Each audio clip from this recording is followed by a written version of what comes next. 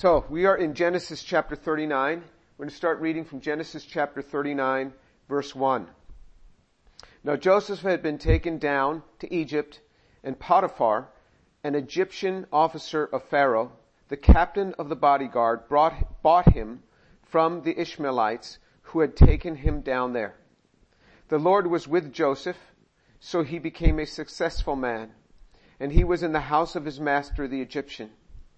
Now his master saw that the Lord was with him, and how the Lord caused all that he did to prosper in his hand. Joseph found favor in his sight and became his personal servant, and he made him overseer over all his house, and all that he owned he put in his charge. It came about that from the time he made him overseer in his house and over all that he owned, the Lord blessed the Egyptian's house on account of Joseph. Thus the Lord's blessing was upon all that he owned, in the house and in the field. So he left everything he owned in Joseph's charge, and with him he did not concern himself with anything except the food which he ate. Now Joseph was handsome in form and appearance. Okay, so this verse 1 is very similar to chapter 37, verse 36. The last verse of chapter 37, it says, "Meanwhile the Midianites sold him in Egypt to Potiphar, Pharaoh's officer, the captain of the bodyguard." And so what Moses is telling us as he writes the book of Genesis is he took that interlude in chapter 38 where we learned about Judah, and that was over a period of, so that was over a period of about 23 years, 22 to 23 year period in chapter 38 where we learn what's going on with Judah. And now we pick right back up where we left off in chapter 37 where Joseph is 17 and he is sold into Egypt. And remember that the Midianites and the Ishmaelites were the same people group. And so it says of Potiphar that he was an officer in Pharaoh's army. He was the captain of the bodyguard. Some translators say that he was the chief executioner. So he may well have been the head of all executions that Pharaoh wanted to carry out. In verse 2 it says, "The Lord was with Joseph so that he became a successful man," or a prosperous man. And he was in the house of his master, the Egyptian. So I want you to think about this. This is just amazing, the picture here that you have. Here is this young man who's sold into slavery. Joseph was not just, happy-go-lucky. I mean, he was well aware what happened to him, because in chapter 40, verse 15, it says, "For I was in fact kidnapped from the land of the Hebrews." So Joseph knew that he had been kidnapped. He knew that his brothers had kidnapped him, sold him into slavery. He was well aware what was going on in his life. And we're given a little bit more detail about what's going on here in the life of Joseph in Psalm 105. In Psalm 105, verse 17, it says, Psalm 105, verse 17, it says, "He sent a man before them, Joseph, who was sold as a slave. They afflicted his feet with fetters. He himself was laid in irons until the time that his word came to pass. The word of the Lord tested him." So what we're not told in Genesis, we're told in Psalm 105 that his feet were placed in fetters and they were afflicted. So his legs were locked in and they were afflicting him. So he was tortured, as many slaves would be, and put on the slave market. And now some people say, well, the torturing came when he ultimately went into prison. Either way, the man was tortured. He was a slave.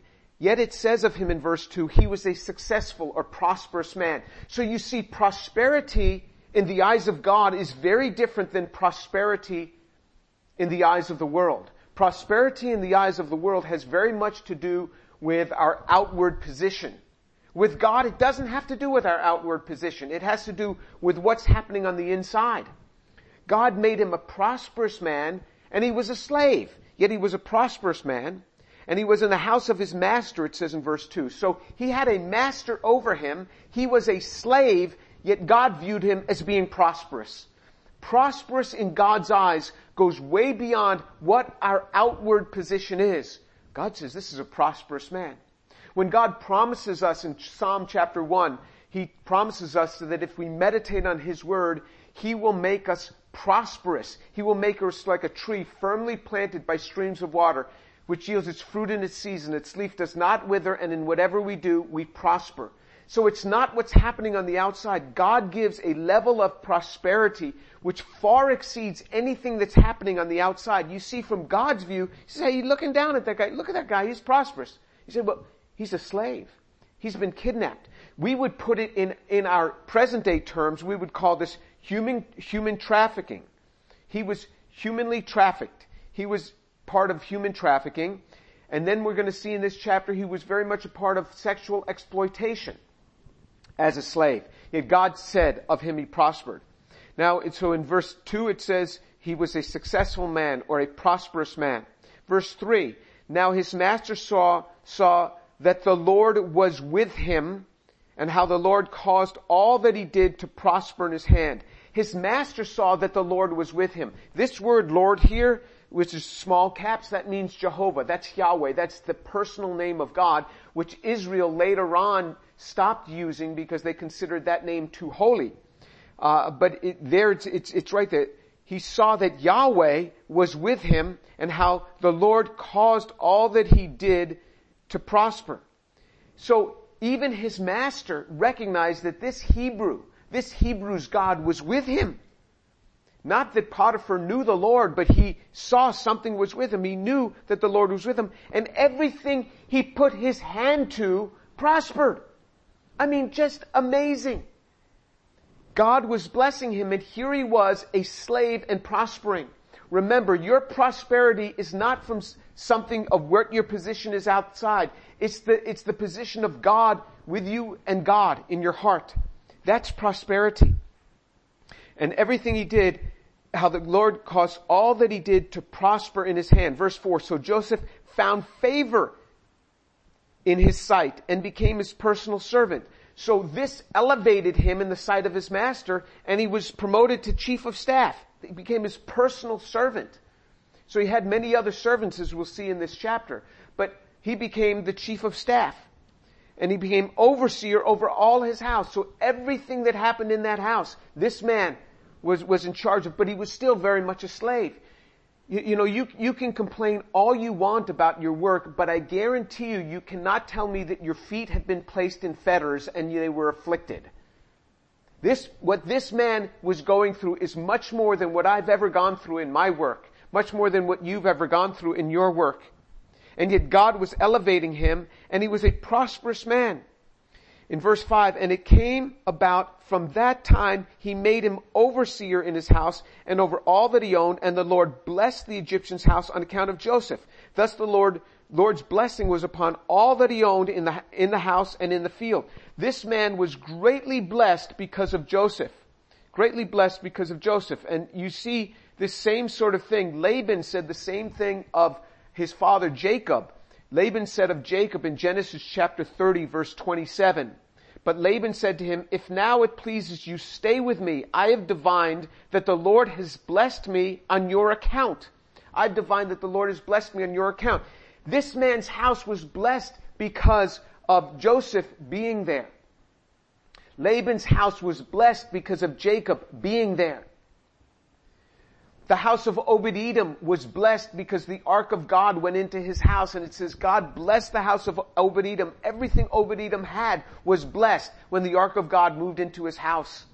When I taught for 11 years, the first 11 years of my career, I taught at the University of South Carolina.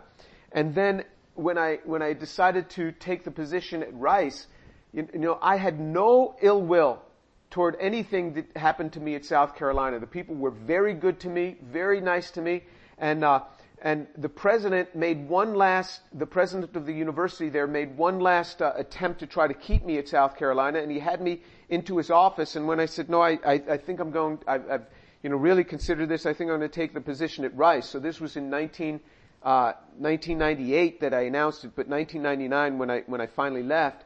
And he had me into his office and he took me out. He says, I want you to meet somebody.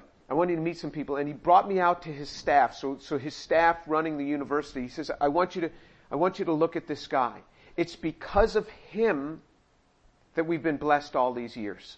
He says, I have seen him going into the chapel at noontime every day to pray. I didn't know that the president was watching me from his office going into the chapel at noontime every day to pray. I didn't know it. He brought me out to his office, to his staff. He says, I want you to know why we were so blessed. It's because this guy was praying in that chapel every day. We take the Lord into our workplace, and we can bring down blessing upon that workplace when we take the Lord. It's not just all about us. We bring blessing upon the workplace. Where Joseph went, he brought blessing upon Potiphar's home. In the home and in the field of Potiphar. Everything that Potiphar owned was blessed because of Joseph. I want Rice University to be blessed because of my being there. I want them to excel. I pray that Rice University excels and does better. I pray for their good. I want them to excel because of me. God has us in a particular place, and because of you, you can be a blessing to your research group. You can be a blessing to the group that you're in.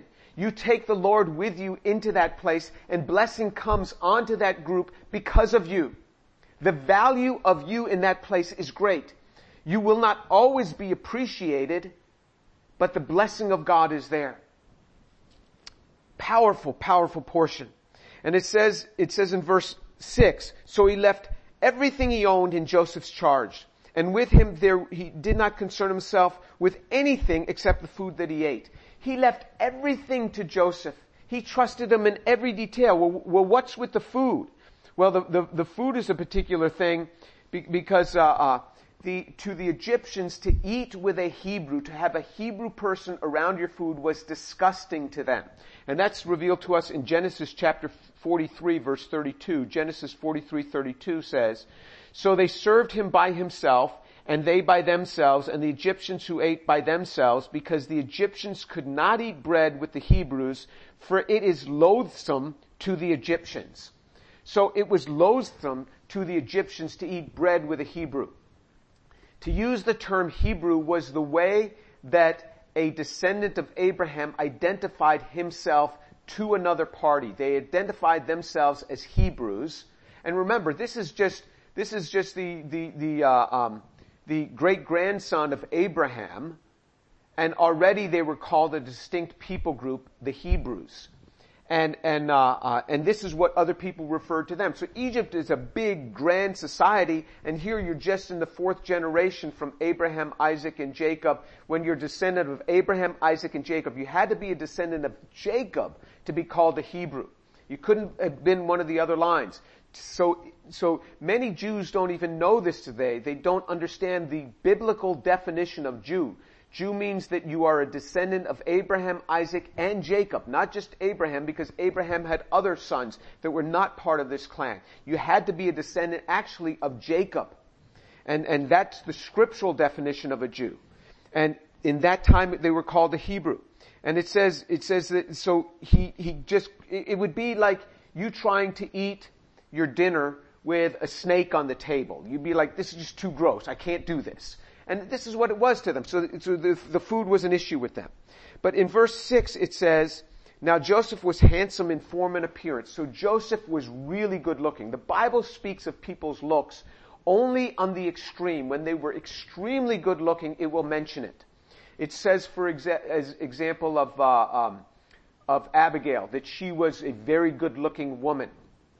Abigail was. It says things on the extreme. It doesn't just say, oh well, he was an ordinary looking guy. It says of King Saul that he was head and shoulders above all men. Showing the man's size. It said of Eglon that he was a very heavy man. Because later on Ehud ends up taking a dagger and shoving it into the man's belly, and the fat wraps around the end of the dagger. I mean, the Bible really makes a point there. But here it says Joseph was handsome in form and appearance. The only other person in the Bible that speaks this of is King David. King David. It speaks the same word here. The same Hebrew word here is used of King David. This word handsome.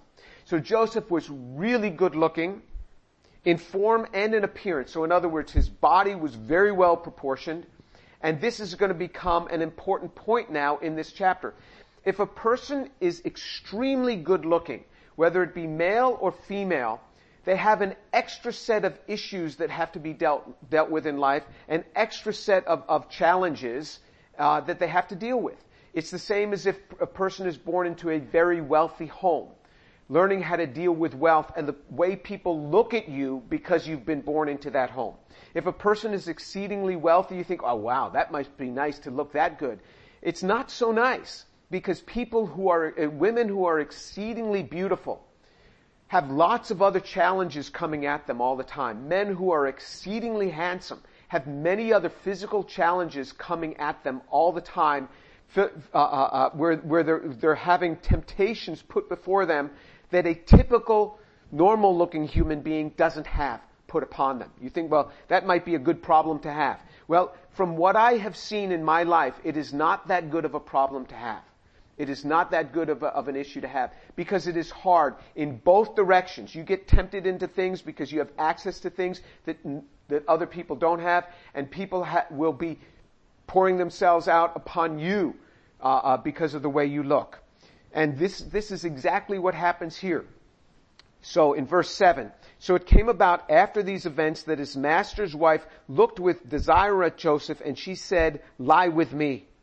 But he refused, and he said to his master's wife, behold, with me here, my master does not concern himself with anything in the house, and he has put all that he owns in my charge. There is no one greater in this house than I, and he has withheld nothing from me except you, because you are his wife. How then could I do this great evil and sin against God? And she spoke to Joseph day after day. He did not listen to her, to lie beside her, or be with her. Okay, so here the Potiphar's wife starts hitting on Joseph. Now remember, he is a slave. What happens when there's a slave? I mean, there is terrible sexual abuse of slaves. Terrible. Because they are under a master, a hierarchy there. And she is practicing this sexual exploitation of a slave like has been practiced all around the world. And he has been thrown into human trafficking and now sexual exploitation. And she starts hitting on him. And so this is Potiphar's wife. And it says, it started with, she looked, it says the master's wife looked with desire at Joseph. It starts in the eye. It starts in the eye. Looked with desire. As soon as it starts with our eye, may the Lord give us a check and to say, Lord, protect me. Lord, protect me before it goes any further. Lots of times we have temptations come to us. Temptations at work, temptations in the workplace, temptations at different places. When that comes in the eye, may we call upon the Lord, Lord, protect me, that it not go beyond my eye. That it not go beyond my eye. As Job said, I have made a covenant. I've made a covenant with my heart that I will not look upon a virgin. In other words, he's crying out to the Lord, Lord, protect my eyes. Protect me from falling into this. And if you think, oh, this could never happen to me, it will happen to you. If you think it could never happen to you, you're all the more vulnerable. What you should be saying is, Lord, protect me from this ever happening to me. Protect me from this, O Lord. Protect me from being viewed in this way. Because when somebody starts hitting on you, it's very easy to fall. Lord, protect me from this, I pray. Protect me. So she looks upon him, and then she says to him, lie with me. So brazen. So brazen. Why would she be so brazen? Because he's a slave. So you can just order him, lie with me. Brazen. And this is what it says of the adulteress. In the book of Proverbs, it says of the adulteress that the adulteress hunts for the precious life. For the precious life. Because your life is precious, people will try to get you into sexual immorality. Because your life is precious. The adulteress hunts for the precious life. This is what it says in the scriptures. The adulteress hunts for the precious life in Proverbs 6 verse 26. She hunts for the precious life. The men have an eye out for women and they're trying to destroy the precious life. The precious life. And so you have to say, Lord, protect me. Lord, protect me. There is nothing in me that is so super strong that can protect me in my marriage, that can protect me from falling into infidelity. Nothing in me. It is only going to be by your hand. It says in verse 8, but he refused his master's wife. Now this is a dangerous thing. He's a slave and he refuses, but he gives an explanation. And look at how he explains it. He doesn't just say, no way, lady. I'm not going to do that.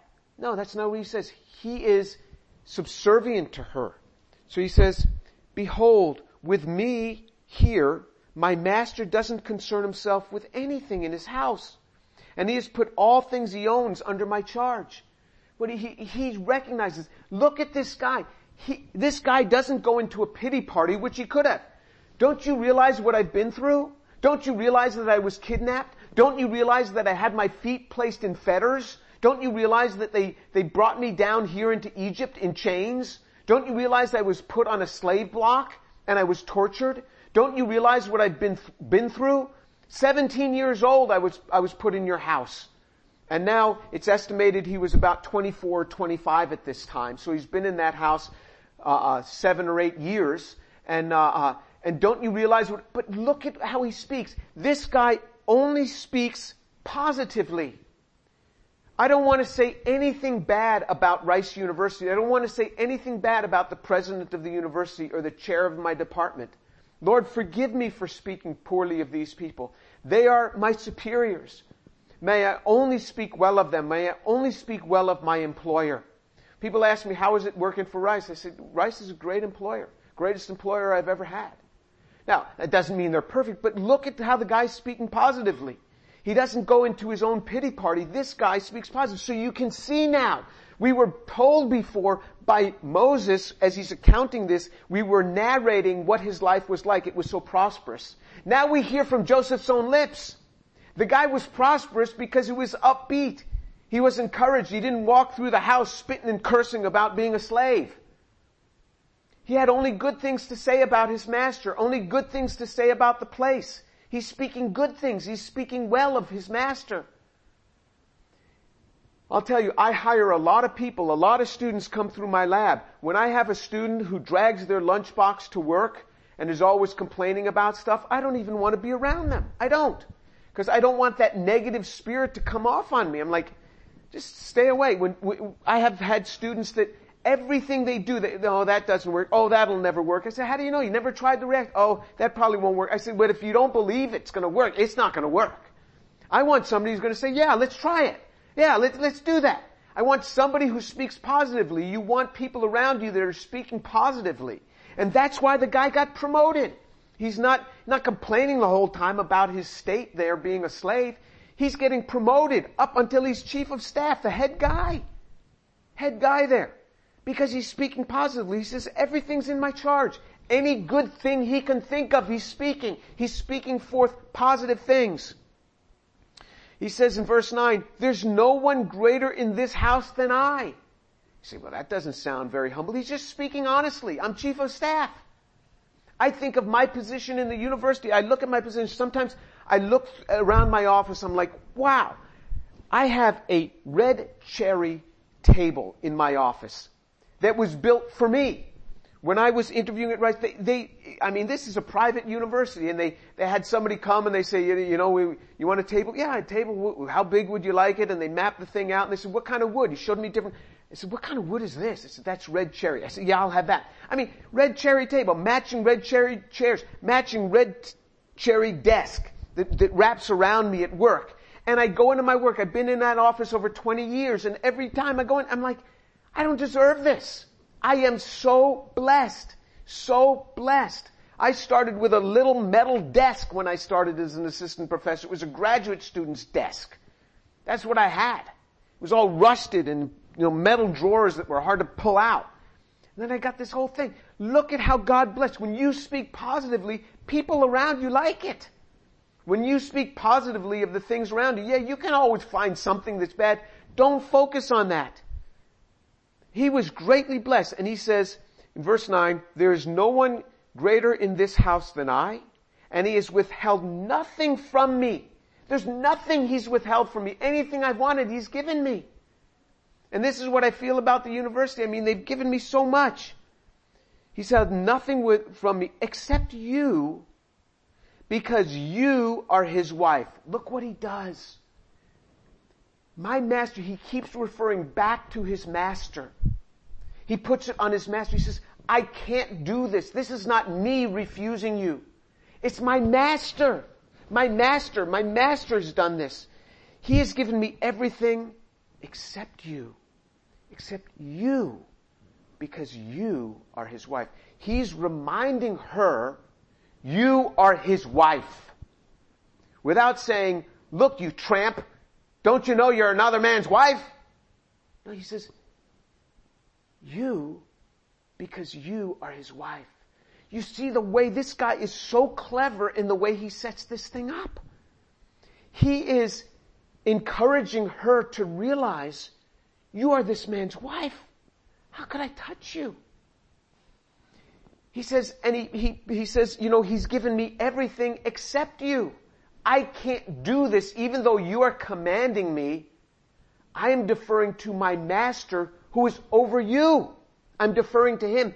He is the one who says I can't. He's the one. So you will always do well if you take the side of Jesus. So in other words, when people accuse you of certain things, I speak in many universities and people will ask me different things and they'll say, and I learned this from this book, Tactics. If you take the side of Jesus, you can't go wrong. So people will say, what do you think of certain things? And there's no winning with this thing. And I say, do you respect Jesus? Now, even if they don't accept Jesus as Lord, they say, yeah, he's a good teacher. I say, okay, he's a good teacher. Jesus is a good teacher. What did Jesus say about that issue? All right? Here's what Jesus said about marriage in Matthew chapter 90. Here's what he said about marriage. I stand with Jesus. What are they going to say? I stand with Jesus. You defer it to Jesus. You put the burden upon Jesus. He's putting the burden upon his master. My master keeps me from you. You see how clever this guy is? My master keeps me from you. I have, within me I'm a slave. I have no right to refuse you. It's my master who teaches me this. My master. And let me tell you something. Let's get a little more personal. You got a guy here who's 24, 25 years old. He's away from his family. He's away from everything he knows. He's away from all godly influence. Now remember, his father, Jacob, was 15 when Abraham died. So he knew Abraham. So his father Jacob knew Abraham. He was very close to his father. Joseph was very close to his father. Joseph was very close to his father Jacob. He learned some things, but he's far away. He's traveling. He's very far away. He's a slave. Here is a woman hitting on him. And he's able to endure this. And she says to me in a brazen fashion, lie with me. If a woman says this to a young man, I'm just telling you, the vast majority of young men are just going to melt. And especially when they are in a situation, when they're away from all family, when there's nobody particular watching, they're going to melt. But look at what this guy says. He finishes up in verse 9. How then could I do this great evil and sin against God? He puts this evil act, I can't do this evil act to my master. He's deferring, as we would, to Jesus. I can't do this because of my master. And sin against God. He knew that this was a sin against God. Because God sees everything. God sees everything. There is no getting around it. God sees everything. God sees everything.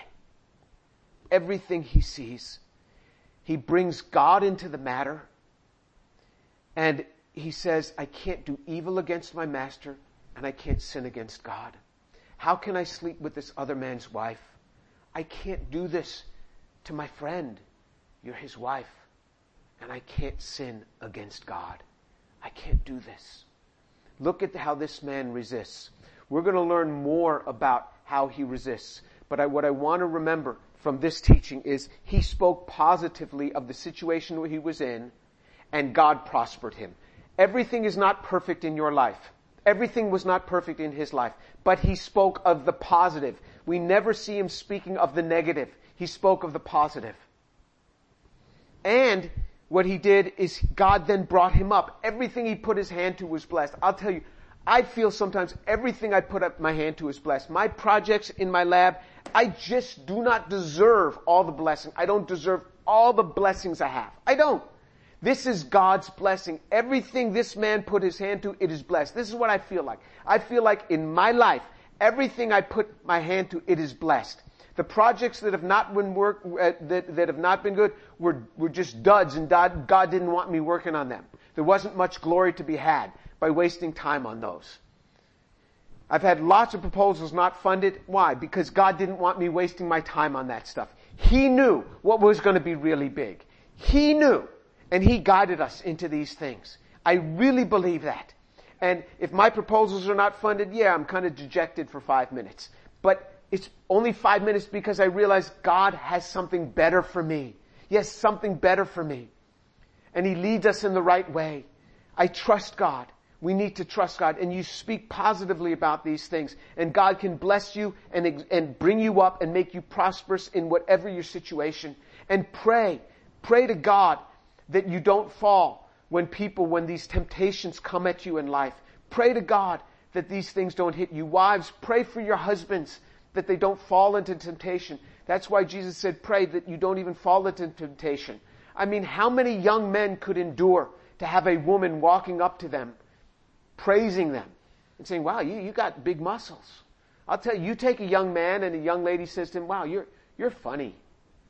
Wow, you're really strong. I mean, that man will not stop thinking about it all night long. He's going to be thinking about what that young lady said to him. Only by God's grace will we stand. Only by God's grace will we stand and walk in uprightness in our marriages, uprightness in our relationships. Only by God's grace. May we call upon him for help. Let's pray. Lord Jesus, I thank you so much for your word. I thank you for the life of this man, Joseph. Lord, thank you for teaching us to speak positively about things. Thank you, Lord, that you call us prosperous, even when things might not be going well in our lives. Thank you, Lord. And Father, I pray particularly, Lord, for the young people, for the young men and the young women on this call, in this Zoom call. Father, I pray for your grace to keep them from falling into temptation. Father, deliver them, I pray. Only by your grace could they stand. Father, I pray that you'd instill in them the fear of God as Joseph had, and the appealing to authority that this young man had. Father, teach us your ways. And Father, I pray for the lost who are on this call. Draw them to Jesus. Draw them to Jesus, I pray. And Lord, I pray for the believers whose minds and eyes wander into that which is not right. Father, I pray that you'd give them victory, that they would not allow their eyes to wander into pornography. Father, that they would take physical steps to protect themselves from this, lest they fall, lest it destroy their lives. Lord Jesus, your grace abound upon them, I pray. Your mercy and your grace. Lord, keep us from temptation and deliver us from evil, I pray. Don't even let the temptations come our way, I pray. Don't even let them come our way. In the name of Jesus. Amen.